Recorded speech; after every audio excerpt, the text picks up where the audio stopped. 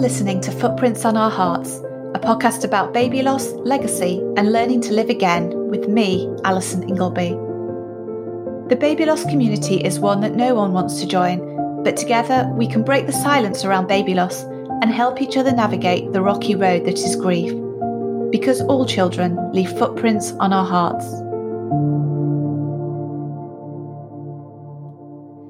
Good morning and welcome to episode 26 of Footprints on Our Hearts.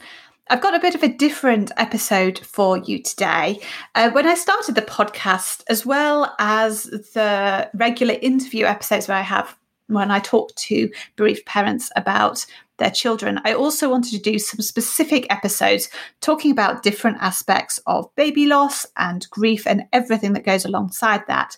And today is one of those. So today I'm chatting with Katie Ingram about how people can best support grieving parents who have experienced the loss of a baby at whatever gestation of pregnancy or shortly after birth. So this is an episode, I guess, for you if you're a regular listener and you have yourself experienced this, but it's also one that I hope will help listeners who haven't experienced baby loss themselves, but really want to support a loved one, whether it's a friend or family member, through their grief. And I think it's such a difficult thing to talk about grief, and particularly baby loss, which is why a lot of people struggle with it and a lot of people don't talk about it. And there's this kind of gulf and silence, which makes that whole experience of losing your child even more isolating. So I guess my call to action for this episode is please to share it with your friends and family or people you think might find it useful. And I guess particularly if you feel that you haven't been very well supported by friends and family, and you feel that perhaps people don't know what to say to you or haven't said the right thing, then this might be a non-confrontational way of educating them about things it's appropriate to say and things it's really not appropriate to say to someone who has lost a child. And this episode also links in with Katie's new campaign, which is called No Words, which she's launched on Instagram and is hoping to create a public dialogue around baby loss and to encourage people to talk about grief and baby loss and to end the isolation that so many experience in the aftermath of that deeply traumatic experience. And you can help support the campaign by sharing the episode, by sharing Katie's posts on Instagram. And she has created some fantastic T-shirts, which I have to say I'm wearing mine at the moment. And it is super comfy and lightweight and perfect for summer, if summer ever arrives in the UK. They are lovely T-shirts, really well designed, and £5 from each sale of the T-shirt goes to a baby loss charity or a charity who supports bereaved parents. So it's also for a good cause, and you can help show your support for the campaign and also get people talking about baby loss. If you're comfortable and you want to talk about your baby and someone sees you with the No Words T-shirt and asks you about it, then you can kind of explain a bit about why you're wearing it and what it means to you. So I hope you enjoy the conversation today, and please do share it with family or friends or anyone who you think might benefit from listening. If you want to get your own T-shirt and support the campaign, you can visit Katie's website, which is withoutottilie.com/no words, and Ottilie spelled Ottile, and that link will be in the show notes. So I hope you all have a gentle weekend and enjoy this week's episode of Footprints on Our Hearts.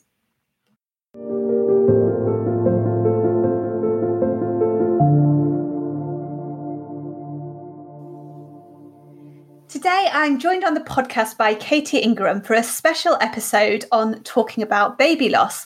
And Katie's recently launched, or I think she'll recently launch when this podcast goes out, the No Words campaign to help create a public dialogue around baby loss. So rather than the usual sort of interview style podcast that I do, today's going to be a bit different. We're going to have a bit of a general discussion and a chat about the things people say or don't say when your baby dies and the impact that that can have. So thank you so much for joining me, Katie, and welcome to the podcast. Thank you very much. It's great to be here. Thank you for being so interested in the campaign and giving me a place to talk about it. It's great. Well, I think as we'll come on to discuss, it's something that's I think is very close to the hearts of pretty much everyone who has lost a baby. So I think it's really important. But we may have some new listeners for the show. So I thought it'd be good if we could start by both introducing ourselves. And as the guest, you get to go first. So could you introduce yourself, your family, and tell us a bit about your experience of baby loss? Absolutely. So my name is Katie Ingram. I'm married to Ben. We got married in 2012 and pretty much started trying for a baby almost straight away. And that didn't quite go as planned. And as many people will tell you on the trying to conceive journey, that can be quite a difficult and stressful period of time. But eventually, I was given a really helpful diagnosis of unexplained infertility, which doesn't really give you many places to go or many answers. And it was suggested because at that stage I was about 36, 37 years old. And the suggestion was that IVF would probably be a good solution for us. And because I'm quite competitive and a bit of a perfectionist, I struggled with that, and it took me quite a while to get my head around IVF. But eventually, I did. I came around to it, and we started working with a clinic here in London where we live, and a reasonably simple journey. I mean, no IVF process is totally simple, but a reasonably simple journey. And on our second round of IVF treatment, we fell pregnant. And then I had a very simple pregnancy. I was 40 when I fell pregnant, so I was older and immediately consultant led. I had a bit of a bleed at 9 weeks, which was scary, but explained because there was, I think it's quite common in early pregnancy when you've had IVF that there may be some bleeding. And there was definitely a kind of, they sort of described it as like a bruise outside my womb, and that had caused that bleeding. But for the following 30 weeks, things were reasonably plain sailing. And we had a little bit of a hospital stay right at the very end where, again, had a little bit of a bleed, and doctors were interested in exploring that. Eventually, a very nice female doctor, after 2 nights in hospital, realised that bleed was external and not internal. So it kind of begs the question what the other doctors had been looking at. But she said I could go home and suggested that I came in for some scans, which I did. And we began to find that amniotic fluid was dropping. But there were no massive red flags. There was no big drama. There was no kind of desperation, but it was suggested that I be induced, which I resisted for a couple of days because I felt quite uncomfortable with it. I think we're kind of sold the story that induction isn't necessarily a good thing, and that it will be a longer labour and a more painful labour, and you will need intervention and all of those things. And so I resisted it, but eventually on the Wednesday preceding Easter of 2019, I agreed to be induced on the Thursday, which was 39 weeks exactly. I'd been on the heart monitor that morning, and baby's heartbeat was all fine. Agreed to be induced, went back in at 6 o'clock, or called them at 6 o'clock the next morning to go in to be induced. And when I arrived at 8, they did a bedside scan, and that's where they discovered that there was no heartbeat. So we don't know what happened there, but the rest of the day kind of is a bit of I can kind of watch it back filmically in my mind. I can see every moment of it, but it's as if I was experiencing it on the outside. And at that point, we didn't know that we were going to have a little girl, but Ottilie was born at just after 7 p.m. that night by caesarean section in the theatre. And then we spent the next couple of days in the bereavement suite of the hospital that we were in, and we were able to see her and spend time with her, and our families were able to come as well, which I'll be forever thankful for. That was an amazing time. So yeah, that's a very brief rundown of our experience. Yeah, and bearing in mind that we normally have a whole podcast interview on that, you've done very well to keep that short. And I think, and again, for I guess for those who are new to podcasts, so I'm Alison. I live with my husband and our very fluffy cat in Yorkshire. And our first child, our daughter Sky, was stillborn in May last year. And we had a very, very straightforward journey up to that point. We were very lucky and didn't have any issues getting pregnant. The pregnancy was about as, good as it goes, I think. And, got past the 20-week scan. We were told everything was okay. And that was, if you have a normal pregnancy, that's pretty much it, isn't it? You don't really, you have your normal midwife appointment. I had my 25-week midwife appointment, had a bit of a listen to baby's heartbeat. We also didn't know we were expecting a girl at that time. And then a few days later, I was a bit worried because I hadn't really felt her kick, which was a bit difficult for me because she never really got into that pattern of movements, and I could feel her moving, which is again something they don't tell you, that you can still feel a baby moving after they have died, which is It's kind of a scary thought, but I think that also it's quite an important thing to know, because there's a difference between feeling the baby move and feeling them kick, and that was one reason why I didn't go in earlier, perhaps. So I went into the hospital thinking everything's probably fine. It'll just be a reassurance check. And, they had a listen for the heartbeat. Midwife couldn't find it. I think even at that point, I was still in denial. She's just like, oh, well, baby's just probably in a funny position. We'll go and, get you a scan just to make sure. And then, we had the doctor come in. They did a scan, and then you get told those words, that there's no heartbeat, and then your world kind of falls apart. And I think although so she was obviously much earlier than Ottilie. So she was 26 weeks gestation when she was born. And although we don't have a definite reason, you very rarely get a definite answer as to why your baby died, she was slightly growth restricted. So that does indicate that there was probably some issues with my placenta. But again, it's just one of those things that unless we'd have had another growth scan or something between, it just wouldn't have been picked up. So those are our stories and a brief introduction to us. And before we sort of get into some of the facts and figures and things around baby loss, do you want to start by giving us a bit of an overview of the No Words campaign and why you decided to launch it? Absolutely, I'd love to. I think for me, even in hospital, I suddenly started to research, and anyone who has experienced baby loss, I hope they had the same treatment that I did, in that we were given a SANS folder from the charity SANS UK in the first, I would say, half an hour or so after discovering what had happened. Yeah, we didn't get nothing. Well, yeah. So, and I think therein lies one of the reasons why I want to do this, because it's increasingly apparent to me that there are so many inconsistencies in care, and that's not okay. And it's really important for me to talk about the fact that I think we have had exceptional care from our hospital right the way through, and therefore I know what I think I've benefited from when it goes right, and it's not fair that other people don't get to experience that. I mean, none of this is fair, right? Our babies have died. None of this is fair. But I very quickly started to, I think it's quite a natural thing. I sort of started to read the numbers and the statistics. And whilst a lot of that stuff couldn't stick in my mind because there was so many things going on, it became really apparent that this was far from a rare occurrence.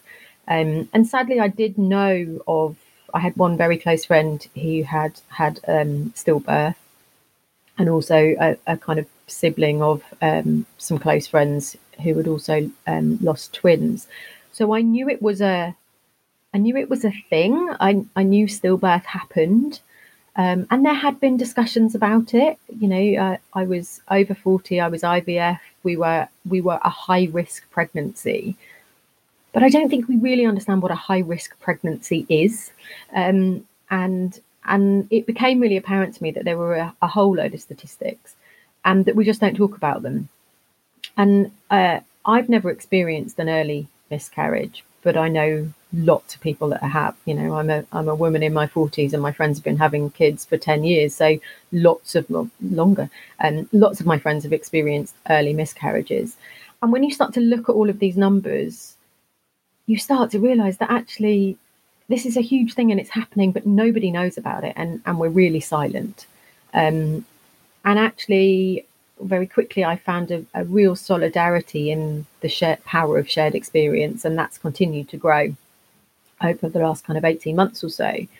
And I just wanted to do something that encouraged the conversation, got people talking about the fact that it does happen. So it's so shocking when it happens.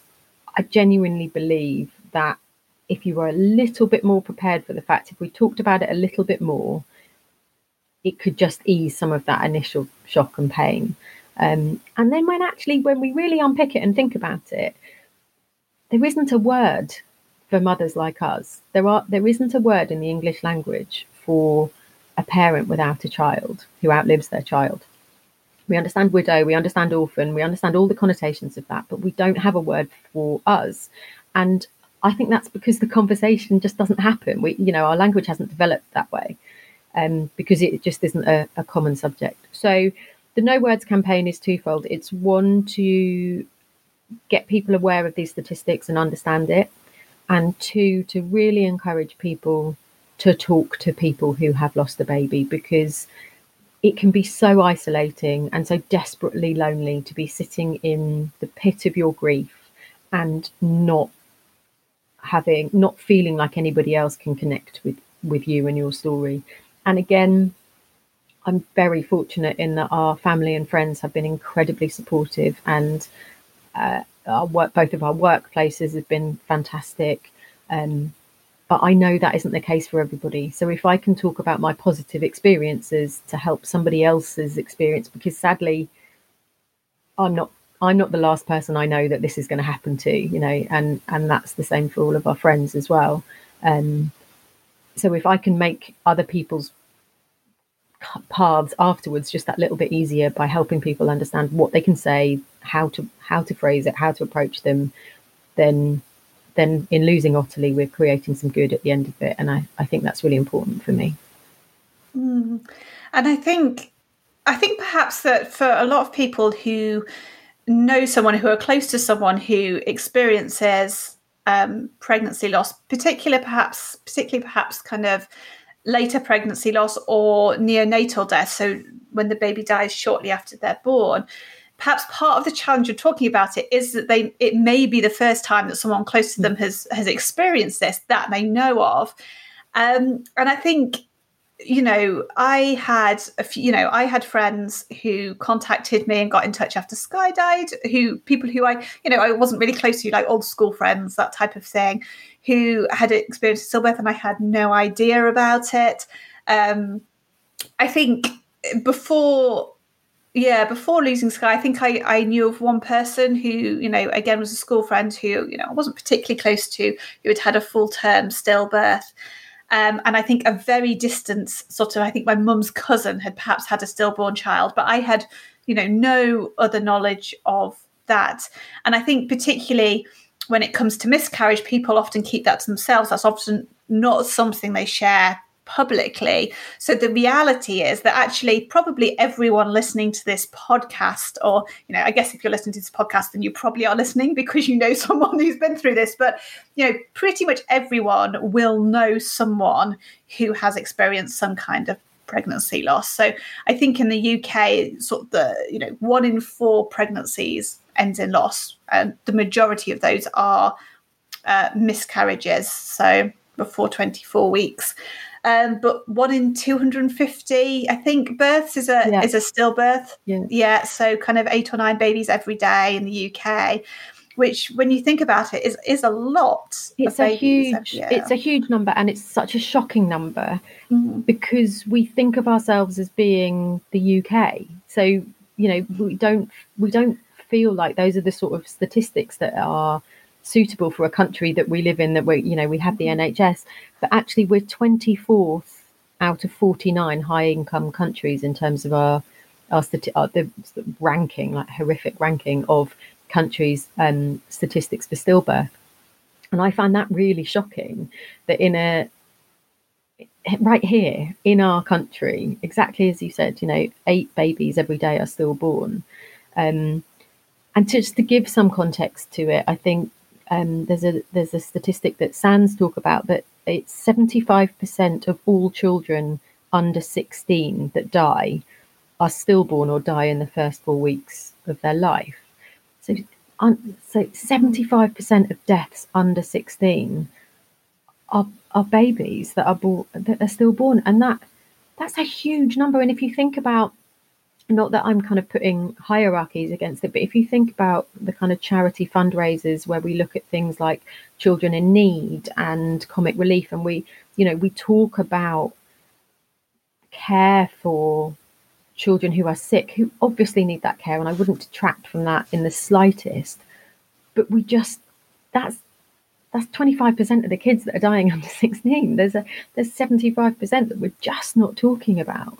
And I think it's really shocking, and it comes from, I think it stems from a couple of places, but there's a sort of squeamishness about grief, full stop, which I think if we kind of look back historically, it's probably starts somewhere around Victorian times, where grief was this kind of huge mourning period, and then we've got 2 world wars where actually just death became so much a part of everyday life and every family's story that you didn't really have time to think about it or dwell on it or concentrate on it. And I'm sure, sadly, I can't speak to my grandmothers about it because both of them had passed away before Ottilie was born. But I know for a fact there are a huge number of babies that died in my family. And I think it was just so normal that we just sort of gloss over it and move on. And that's not okay anymore. We can't continue to do that. And that's why conversations like this and why I'm really passionate about talking to people, exactly as you said, who haven't experienced it, because sadly you might, or somebody will, and we need to be better at supporting that in just everyday conversation, because that way awareness comes, that the more awareness is, the more research, the less it happens. And it's a massive cycle that we just need to push forward on. Yeah, I completely agree. And I do think some of it comes from this kind of age-old taboo around, particularly stillbirth and not discussing pregnancy loss at all. And, it wasn't even that long ago, talking a few decades ago, that, women didn't always get the option to see their babies after they were born. There was certainly none of the kind of memory making and the support that hospitals offer today. And, my grandmother lost her first child, who was also her only daughter. She died at 3 days old. And that is literally all we know about her. She never spoke about her at all. And I didn't get to have that conversation because she passed away just a few weeks after Sky died. So, it's really hard, isn't it? And I think I find it really hard to think of those women who went through that and perhaps didn't have anyone to confide in, any kind of support, but who have carried, that grief through your lives, because you do, and absolutely. It's not and in such numbers. Yeah, absolutely. In such numbers, I know my paternal great grandmother. There was my grandmother, and then she had 2 brothers and a sister, so there was 4 of them living. My grandmother was the youngest, and along the way, she did a little bit of kind of family tree and discovered, I think there were 5 or 6 other babies who had all died somewhere between birth and being 3 years old. And to think of my great grandmother, who must have been mourning those children her whole life, whether she wouldn't have been allowed to talk about it. It just would have moved on. And actually, one of the things that's really spurred me on with this campaign is a story that came as a result of Ottilie. So my dad's neighbour, a lady in her 70s, knew that I was pregnant, and I don't actually know her, but she knew I was pregnant. She knew my dad was about to become a grandfather, and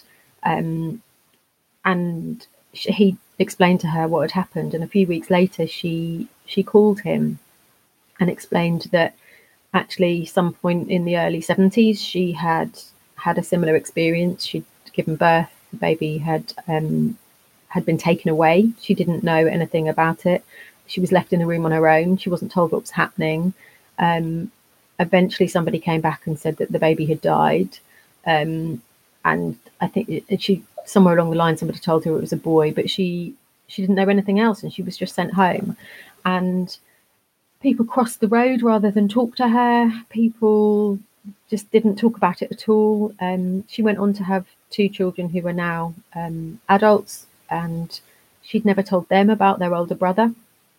But actually, through our experience with Ottilie, she opened up and she went to SANS, and her now ex-husband, but the baby's dad, went to the hospital where they were having a one of the sort of SANS bereavement services, and they honoured their baby, and she felt much more at peace with it. And if actually by talking about Ottilie has given a lady who has been grieving a dead son for kind of 45, 50 years some solace, then already we've made, some great progress. And if we can just make people, because sadly this is going to happen to so many more people, if we can make their paths less painful than that lady's story, then that has to be a positive outcome.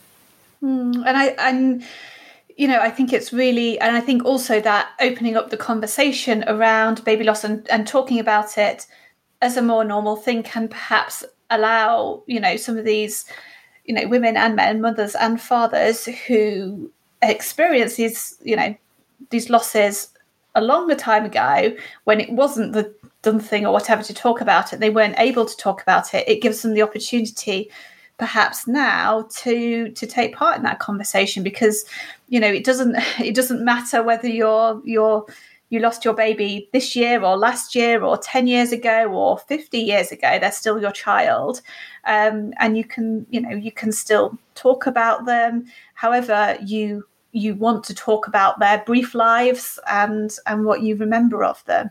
And I think this really also links into my kind of next talking point, which is around this kind of grief roller coaster. Because I think this is one of the really difficult things about losing a baby that you don't really get unless you've experienced it, or someone really well who's experienced it, which is, it's not like the death of an adult or, like a father or a grandparent, when, you celebrate their life and you're really sad because they died, and you might, that grief might last a long time, and you might still be sad, but you do, in a sense, move on from that and get on with your life, because that is the natural order of things. Parents die before their children, but when you lose a baby, you're not just losing that child, you're losing that whole lifetime of memories. The time they would have gone to school, the time they would have gone to high school, when they would have done their driving lessons or whatever. So you don't have that life to celebrate, you have that life to grieve.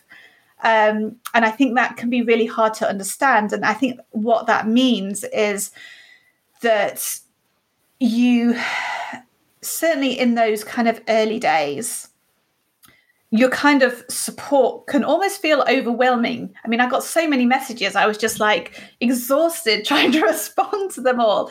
And that was great. And it was fantastic to have that support. But then people expect you to kind of get on with it and move on with life. And as we know, kind of grief doesn't last like that. And, for some people, there are, that grief can actually hit a lot later. And I know for me personally, I found around the 3 and 4 month mark, I think after we lost Sky was when I was really struggling. And by that time, it's not that people have forgotten, but they're not checking in with you as often necessarily. And, they've obviously got on with their lives and are doing other things. And, everyone has their own lives and are busy people. But I think there's often perhaps that disparity between when you get the support or maybe when you actually really need the support. So I don't know what your experience was like, Katie. I think you're exactly right. There is nothing linear about the grief for a baby. And I think that initially starts to show itself. I don't know kind of what you did in terms of a kind of memorial service or how you planned that out. But I found that incredibly difficult because a funeral, as you say, tends to be a celebration of a life, and you talk about the funny things they've done, and you play their favorite song, and you have flowers in their favorite color, and then you will have a wake and you talk about, the hilarious time that this happened or that happened. And all of a sudden you're grieving a life where you don't even know the color of their eyes, let alone what their favorite color was, because they haven't had a chance to do those things. And sometimes those thoughts can take you absolutely by surprise, where something will just trigger a memory. And so you might be in a shop and a name can do that. I was especially, Ottilie is not a particularly common name, but about, I guess, maybe 7-8 months, maybe about 6 months actually after Ottilie was born, I was in a shop and there was a lady, and maybe it was Tilly actually, because we call her Tilly. But I heard a grandmother talking to a little girl about makeup. I was in a makeup shop with my mum, and she was saying, "No, Tilly, put it down." And it just jumped into my head, because no child of mine was going to have been a child that wouldn't have been told to put things down. And it just jumped into my mind, and I was like, I'm even grieving the idea that I would have had to tell my child off.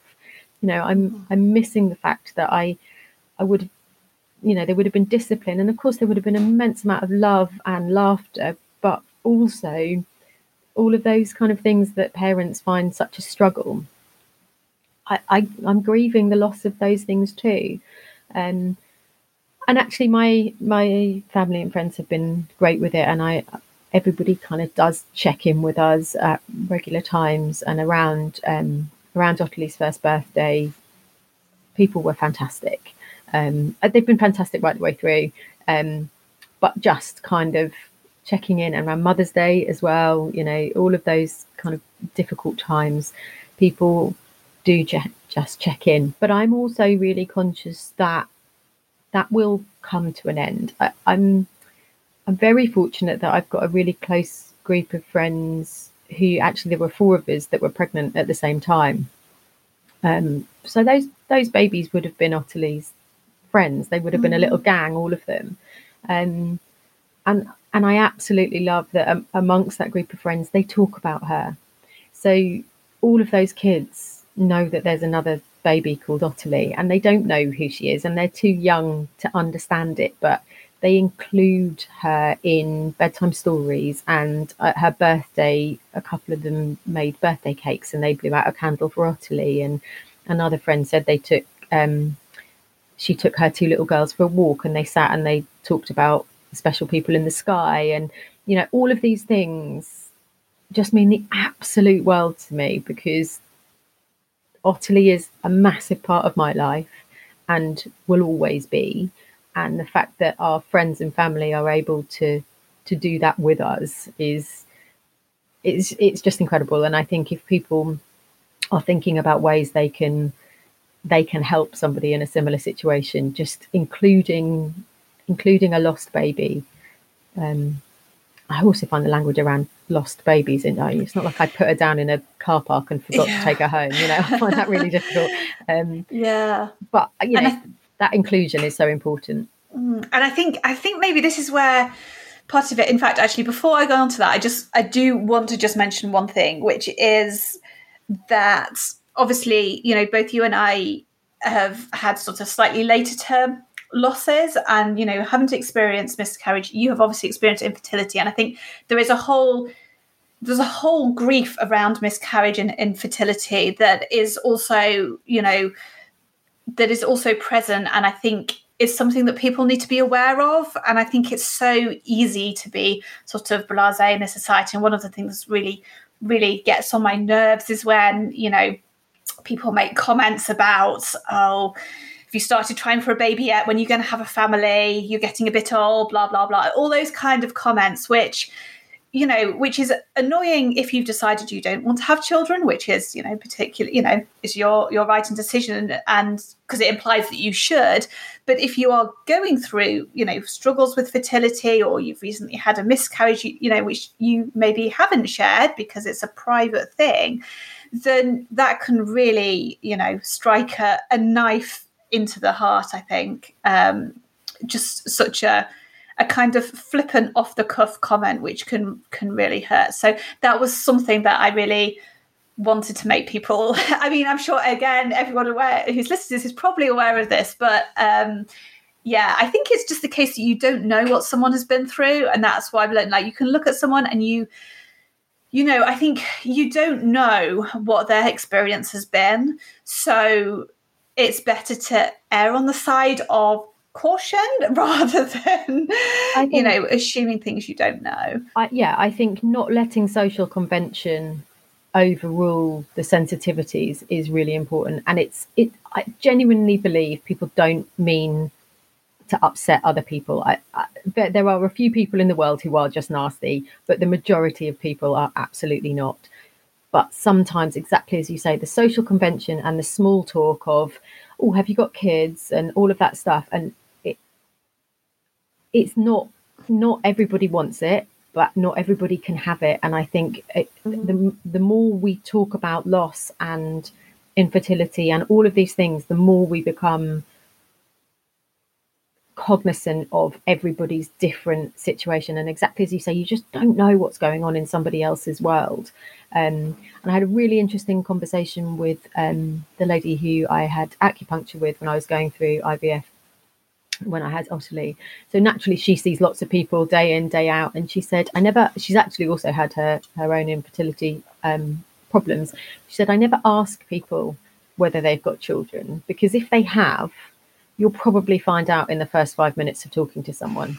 And if they haven't, then it's up to them to tell you whether they want to talk about it or not. And I just thought, if everybody thought like that, there'd be far less painful conversations or awkward conversations and all of that. All of that stuff. I thought it was a really interesting rule to live by. So let's come on to talk about some of the things that it's good to say, or might be helpful to say, and some of the things that it's really can be quite hurtful to say. And I actually put a post on Instagram about this the other day, asking people, and got quite an unexpectedly massive response. So it's something that is really close to people's hearts if they've lost a baby. And, you know, I think we have to recognise, you know, no one's perfect, and we all put our foot in it occasionally, don't we? I mean, that's part of being human. And if you do that, then, you know, you can apologise. You don't have to just ignore it and pretend it didn't happen. If you said something and you think it was offensive, you can go back to that person and apologise. And equally, I think it's important to emphasise that everyone and every loss is individual. So there isn't one right thing to say. And it is hard, you know, trying to figure out what to say and sort of putting those feelers out to work out how someone wants to talk about their baby, because what one person wants to talk about, another person, you know, it might be completely triggering for. So, you know, we're not saying this is easy, but nothing is as hard as giving birth to a dead baby or losing your child shortly after birth. So tough. Deal with it. Yes, there is an element of that. And to be fair, that is something I've said to a lot of people. I promise you can't upset me more because my baby died. So you're going to have to really work to really upset me more. You can be thoughtless or clumsy, But that's not going to hurt more than what already has happened. I think there's a really natural human reaction to try and want to fix things, try and make someone feel better. And you can't make someone feel better when their baby's died. Nothing you can say can give them a reason, can help them understand, can give them some sort of rational framework to think about. So don't try, just let them know that you're there if they need you. And I had lots of texts, and I don't know where it came from. I don't know whether maybe there is, I've never seen it, but lots of people sent me text messages and said, no need to reply, but just to let you know I'm thinking of you. And the immediate sort of release of pressure of that was fantastic, because I did actually reply to all of them, but I didn't feel the need to do it right away. And I thought that was a really lovely thing.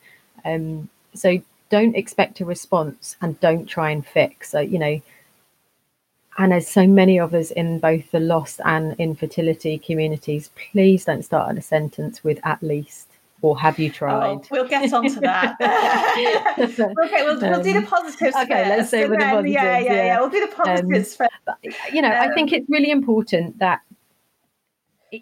you feel very isolated in the experience of baby loss, and I think that goes whether you lose a baby within a few days of having a positive pregnancy test or whether that's full term, because from the moment you know you're pregnant, for a lot of people that becomes a nurturing and loving experience from the off.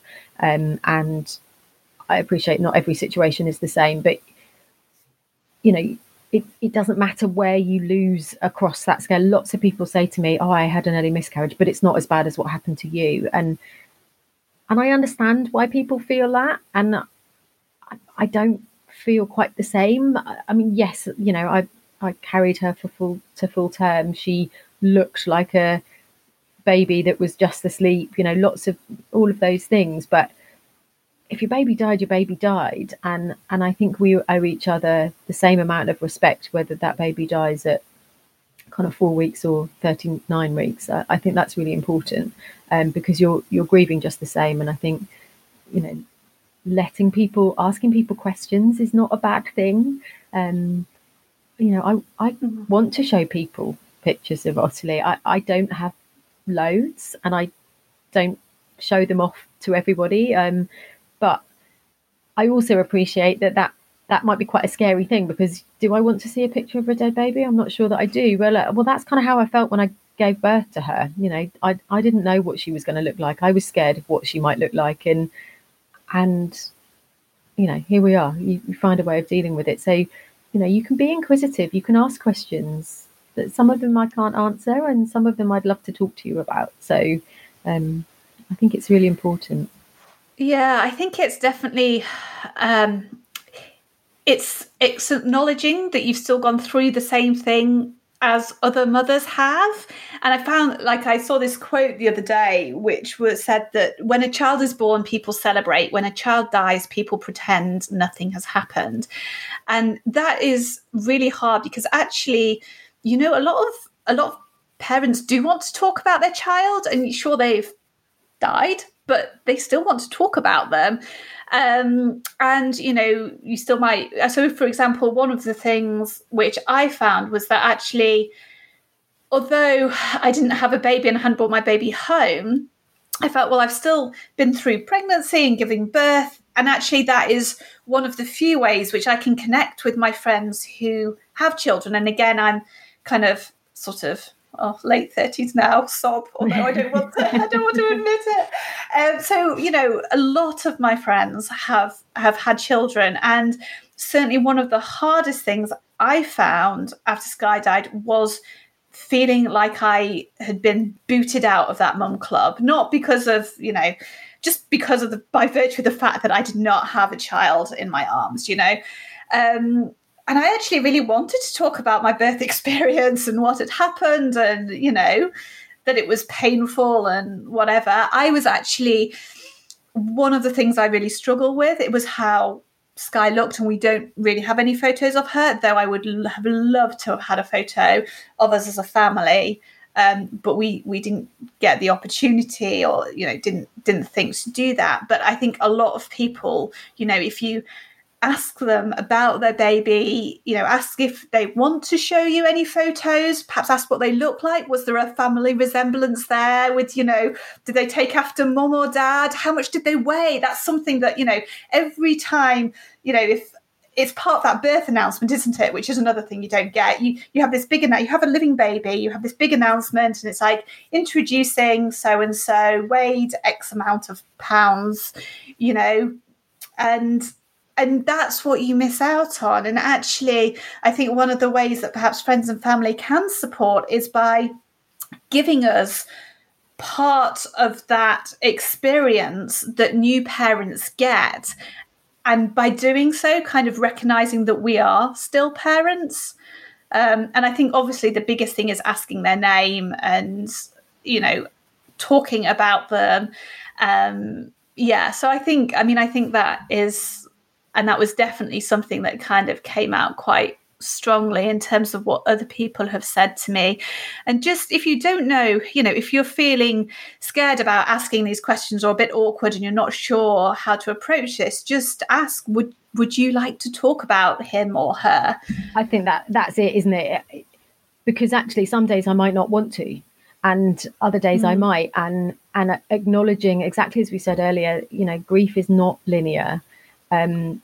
But you might find yourself in a situation where, exactly that. You might really want to talk about it. If somebody else in your group of friends falls pregnant, do you want to tell me about your pregnancy? And I'm exactly the same. I loved being pregnant. It was one of the happiest things in my whole life, and I'd fought really hard to get there. So I loved every moment of it. And I carried my little girl for 9 months, and that was a fantastic experience. It didn't end the way anyone would want it to, but I still have some lovely memories of her wriggling and moving, and and all of those same things that every other mum has, and exactly as you said, acknowledging the fact that we're postnatal in exactly the same way. Our bodies need the same care.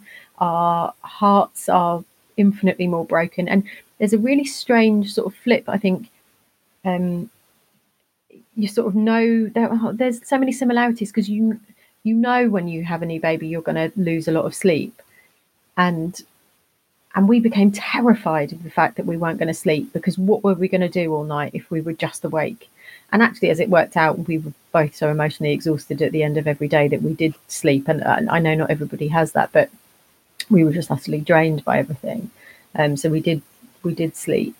But there are lots of similarities that you go through in the first few months afterwards that you would with a baby. You've got lots of similar worries, and putting your body back together as a mum who's lost the baby is really tough, because my body had to go through all the same healing that everybody else's does after a C-section. But I didn't have the mother and baby clinics to go to. I didn't have other mums that I could talk to about it. And so sharing your experiences, if you do have children, don't be afraid to talk about your experience with somebody that's lost a baby, because they need that help and support in just the same way. And couch it first. Do you want to talk about it? How are you feeling after your cesarean? Or how are you feeling after your, how have your stitches healed? Or there could be lots of similarities, and ask the same questions, because it's our bodies have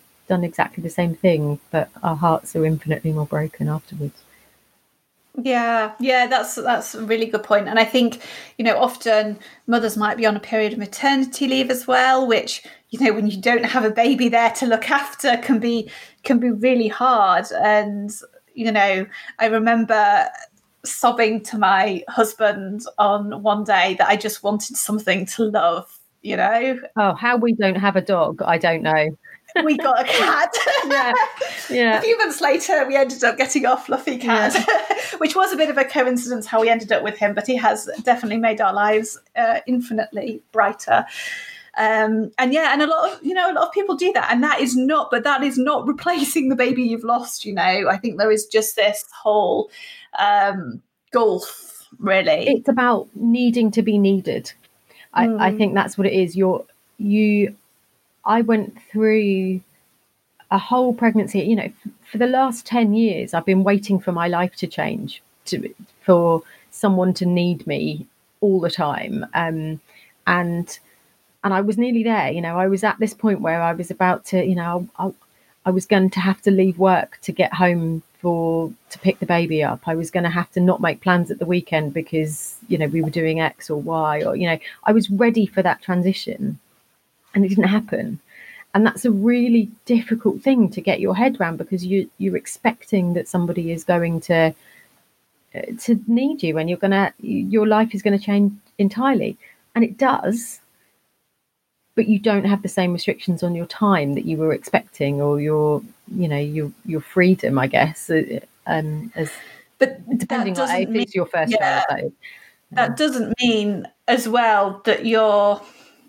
I don't know, it's hard, because I did have at the back of my mind, I was like, well, I'm going to be really productive during this time and I'm going to do all these things. And I didn't do anything. I mean, it does really, even months later, it really, you can have days where you haven't done anything. And that in itself is hugely frustrating if you're someone like me who has to keep achieving stuff.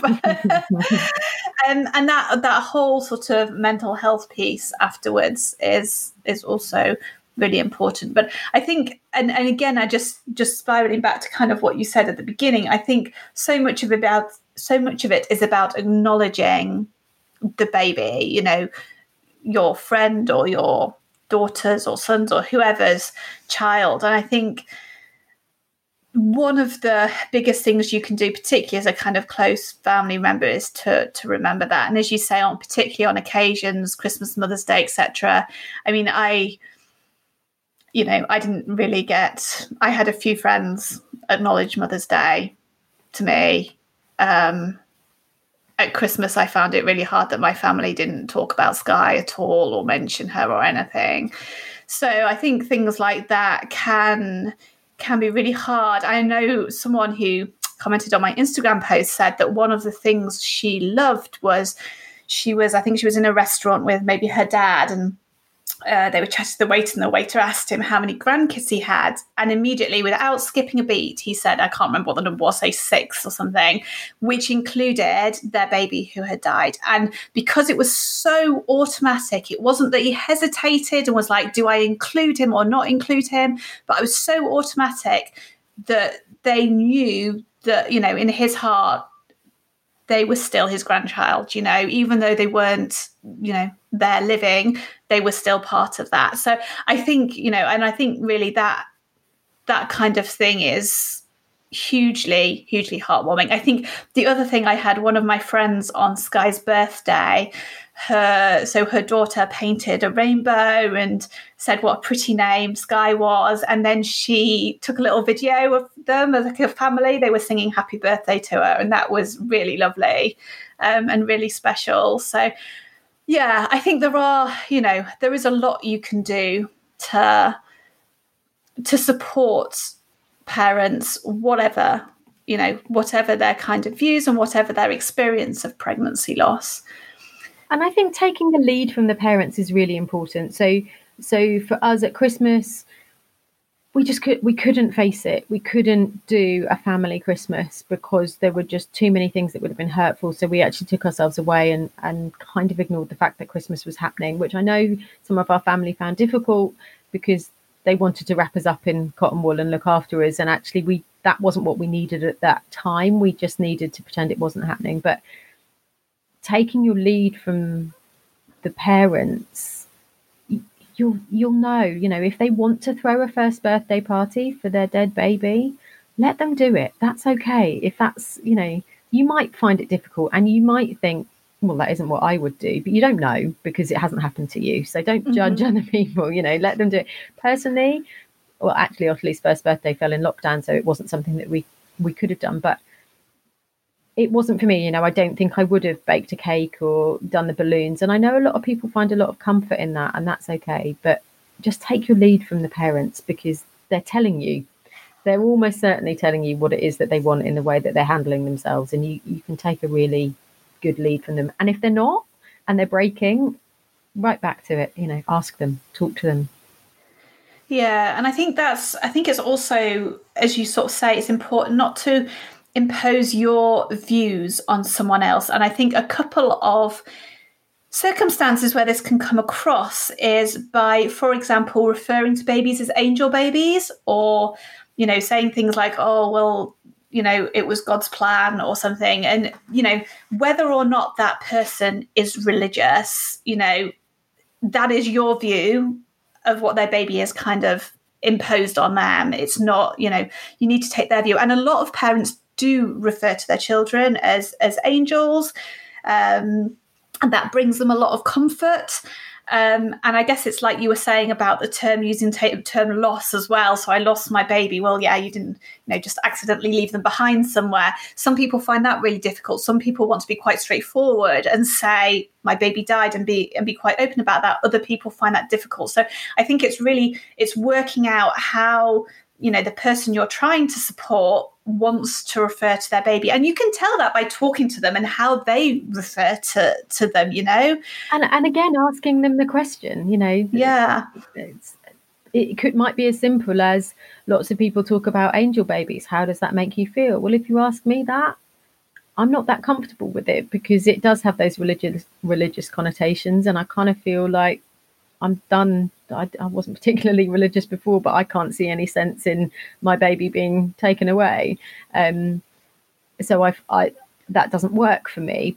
But I understand that if you have faith and you want to, you hold on to that and you find solace in it, then that's fine. And it really is about asking the questions and finding what works for people. Mm-hmm. So you said you had sort of very supportive friends and family, but if we come on to sort of things not to say or do, what was the worst thing that someone said to you after Ottilie died? I have been quite lucky, because, as if any of us are lucky, but I've been fortunate in that I haven't had too many kind of clanger situations. I did go and see a GP earlier this year, because we had a remaining embryo, and through the IVF process, and we went back to the clinic and had that transferred, and it didn't work, and it just unraveled a whole load of grief, because that was an embryo that was conceived at the same time as Ottilie, so it felt really linked to her.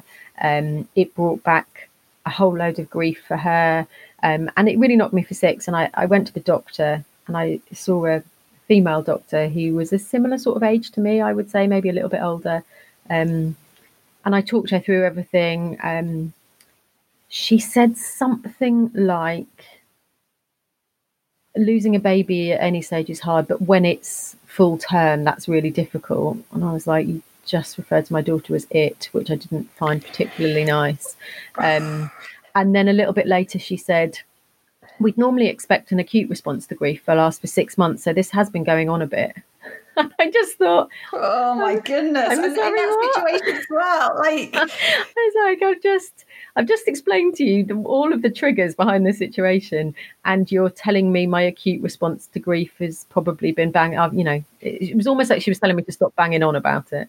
I did have a doctor fairly recently refer to Skye as the incident that happened last year. Wow. Which I was fuming about. Yeah. And I think he could probably tell I was fuming. I think there is something about medical talk which I understand people can find really difficult, but for me there is a sort of separation, and lots of people will have heard the term early fetal demise, which it's really hard to hear. But actually, when you're in the post-mortem of your dead baby and they are separate, it almost allowed me to separate from the emotion.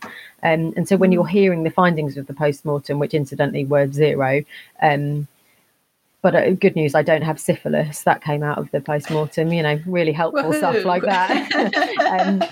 But, it does, that medical terminology does give you some sort of separation in those really formal settings. there are other times where it is really unhelpful. And yeah, I think that's really difficult to talk about the incident that happened. That's heartbreaking. Yeah. And I do think a lot of the time, as you sort of mentioned before, people don't mean to be hurtful. And I'm sure, if you are listening to this, then the fact that you're listening to this indicates that you want to be helpful and supportive. But I think people sometimes don't realize how triggering certain phrases or meaningless comments can be. And I think, some of the top ones which come out, which, gosh, so many people have experienced, and I have generally been quite lucky, I have to say. But I know a lot of people who've experienced things like, it wasn't meant to be. Perhaps it was for the best. And I did have a version of that, of, particularly, I guess, if Sky was born at 6 months. So the kind of, oh, well, if she had been born alive, she would have, probably suffered, suffered disabilities or whatever. You wouldn't have wanted a child like that. And that's really hard to kind of hear.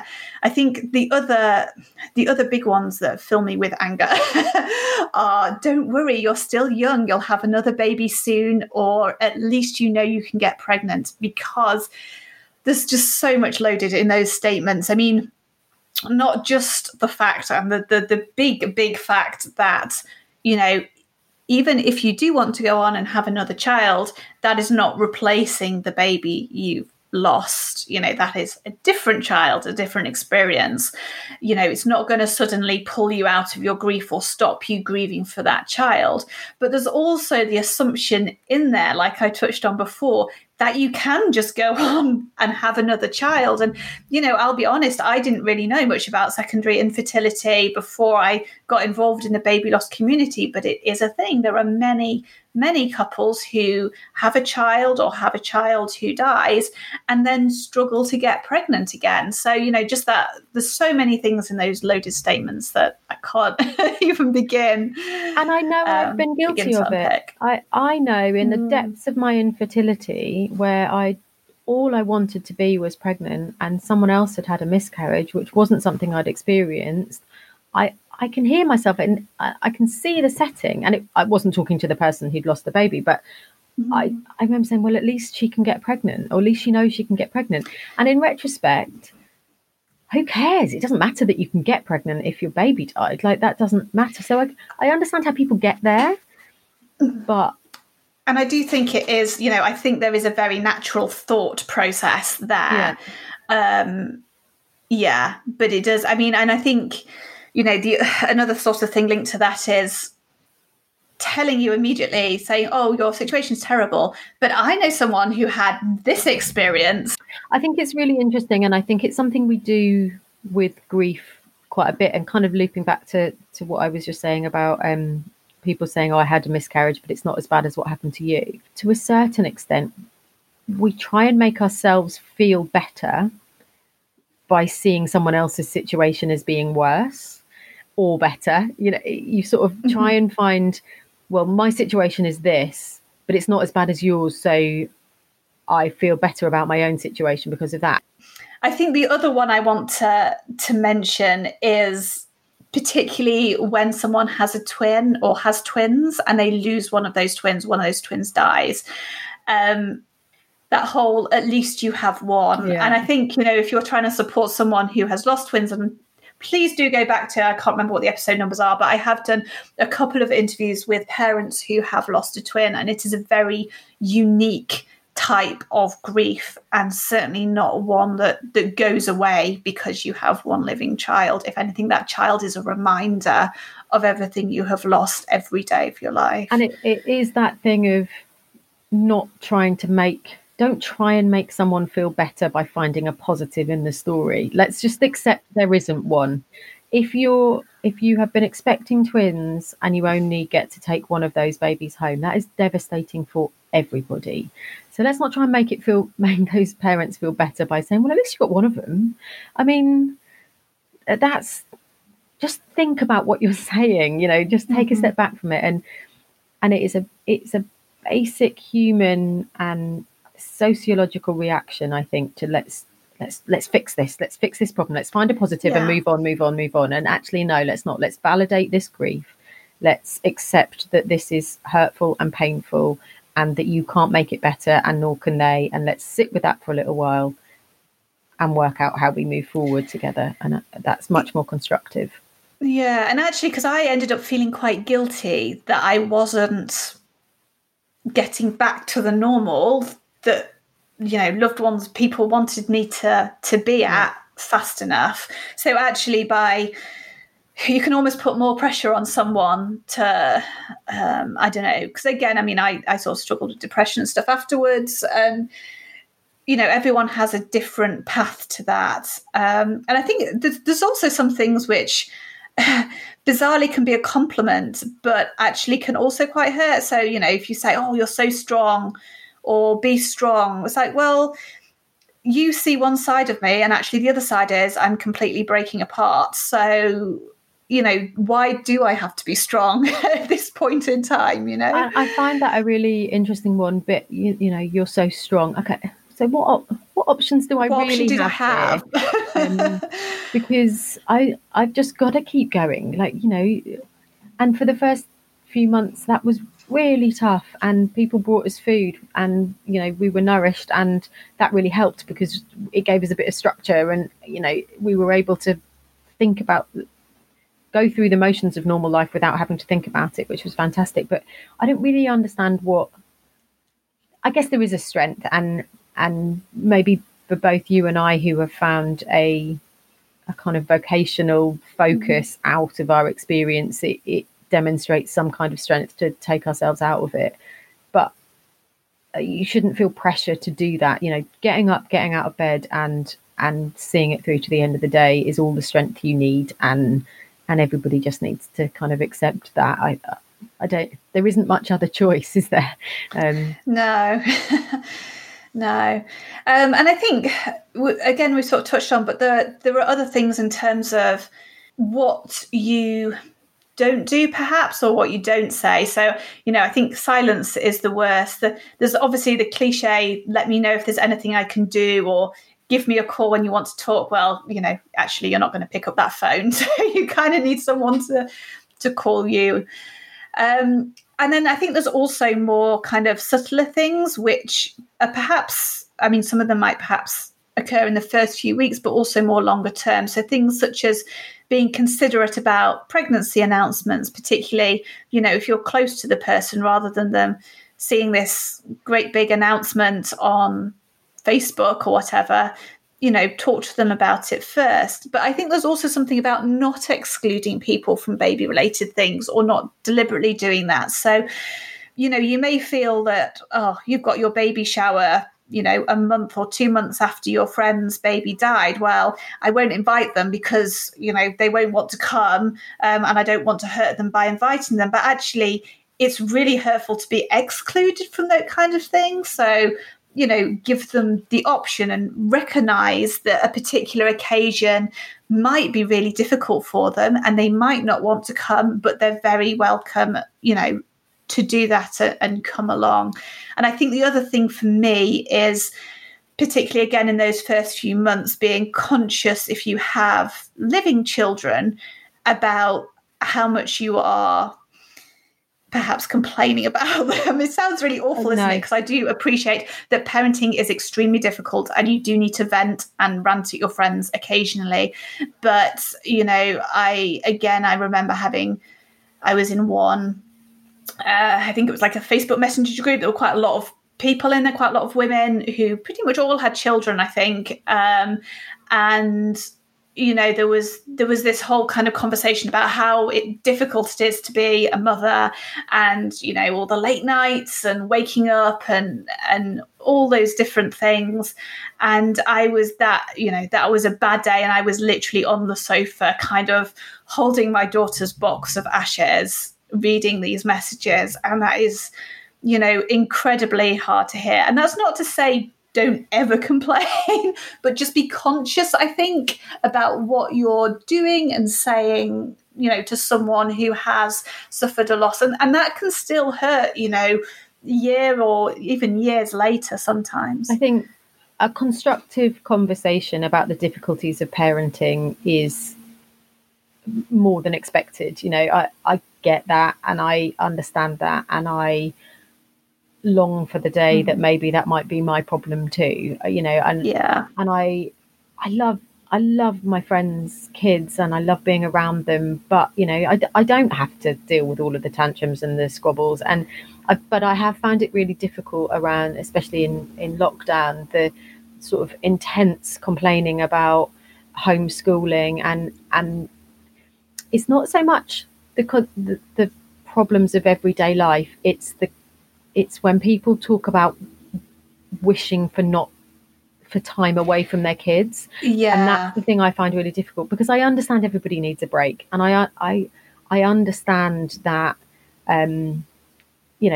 especially during lockdown, it's been intense and draining for everybody, and it has been really hard. But what a lovely problem to have, a little bit. But I find it difficult when people are like, oh my God, I never get rid of them, or I never get any time to myself, or and I understand that your identity changes as a parent, and I understand all of those things, but I'm never going to get to spend any time with my daughter. The only time I ever got to spend with her was when she was either alive in my tummy, or when she was in a cuddle cot on the bed for a couple of days after she was born. And that I just find that really difficult. Don't please try not to say how much you long to be apart from your children. That's the thing. Yeah, or a kind of like, oh well, at least you can, at least you've got the time to do this or the time to do that. If anyone said that, I'd be really upset. I think one of the things I'm conscious of here is that we're talking about all of these things, and it's not I don't want people to feel like you can't have any of these conversations, because you absolutely can. It's just having in the back of your mind, and sometimes that's going to come out and you're going to go, oh God, thank God I haven't got the kids tonight.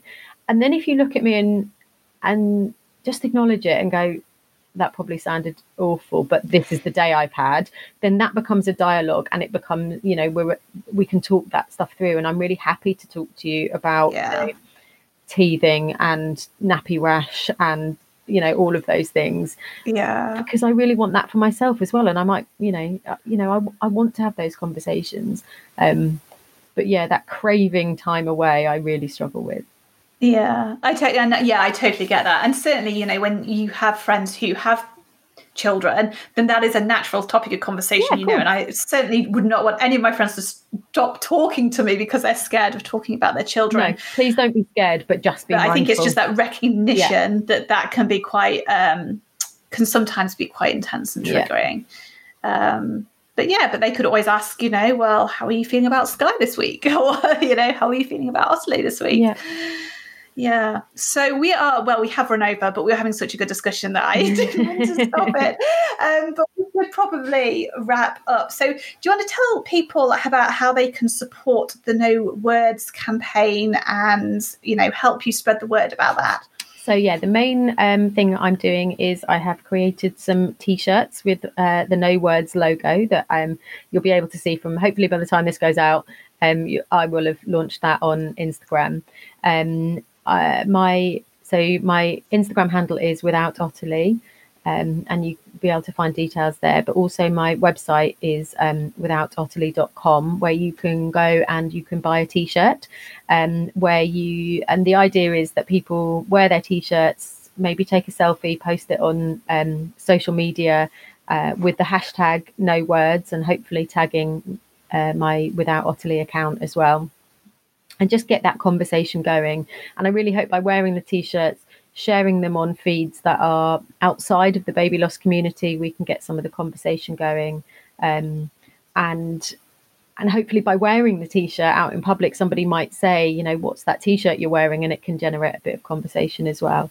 I've also got various other bits and pieces of social media coming up as well. So liking, sharing, and supporting all of those posts would be fantastic. But the T-shirts will be raising money for charity as well. And in the first instance, that's going to SANS, who is a charity I've massively benefited from, and also Jake's charity, which is a charity that focuses on making sure that people have the right education about maternal health care as well. And that's a charity I'm a patron of as well. So two very important charities. Fantastic. And I think, if you're listening to this and you're one of our regular listeners and, you've experienced your own loss, then this is perhaps, I hope, one episode which you might want to share more wider to just, to with your friends and family, or, your contacts on social media, in terms of both perhaps how they can help support you, but also how they can support, other people they may come across in the future. Thank you so much for joining me, Katie, and talking to me about this. It's been fantastic talking to you. Thank you so much. We were talking about other people talking about their children, and people talk about their kids all the time. Unfortunately, this is the only context I have to talk about Ottilie in. So I'm really happy to have a platform to do it on. So thank you for inviting me on. You're very welcome. It's been a pleasure. Thank you for listening to this episode of Footprints on Our Hearts. Please help me break the silence around baby loss by sharing the podcast with your friends and leaving a review on iTunes. You can follow me on Instagram at Footprints on Our Hearts and Twitter at Sky's Footprints. For detailed show notes and to support the podcast and help me raise money for Tommy's, please visit our website, footprintsonourhearts.com.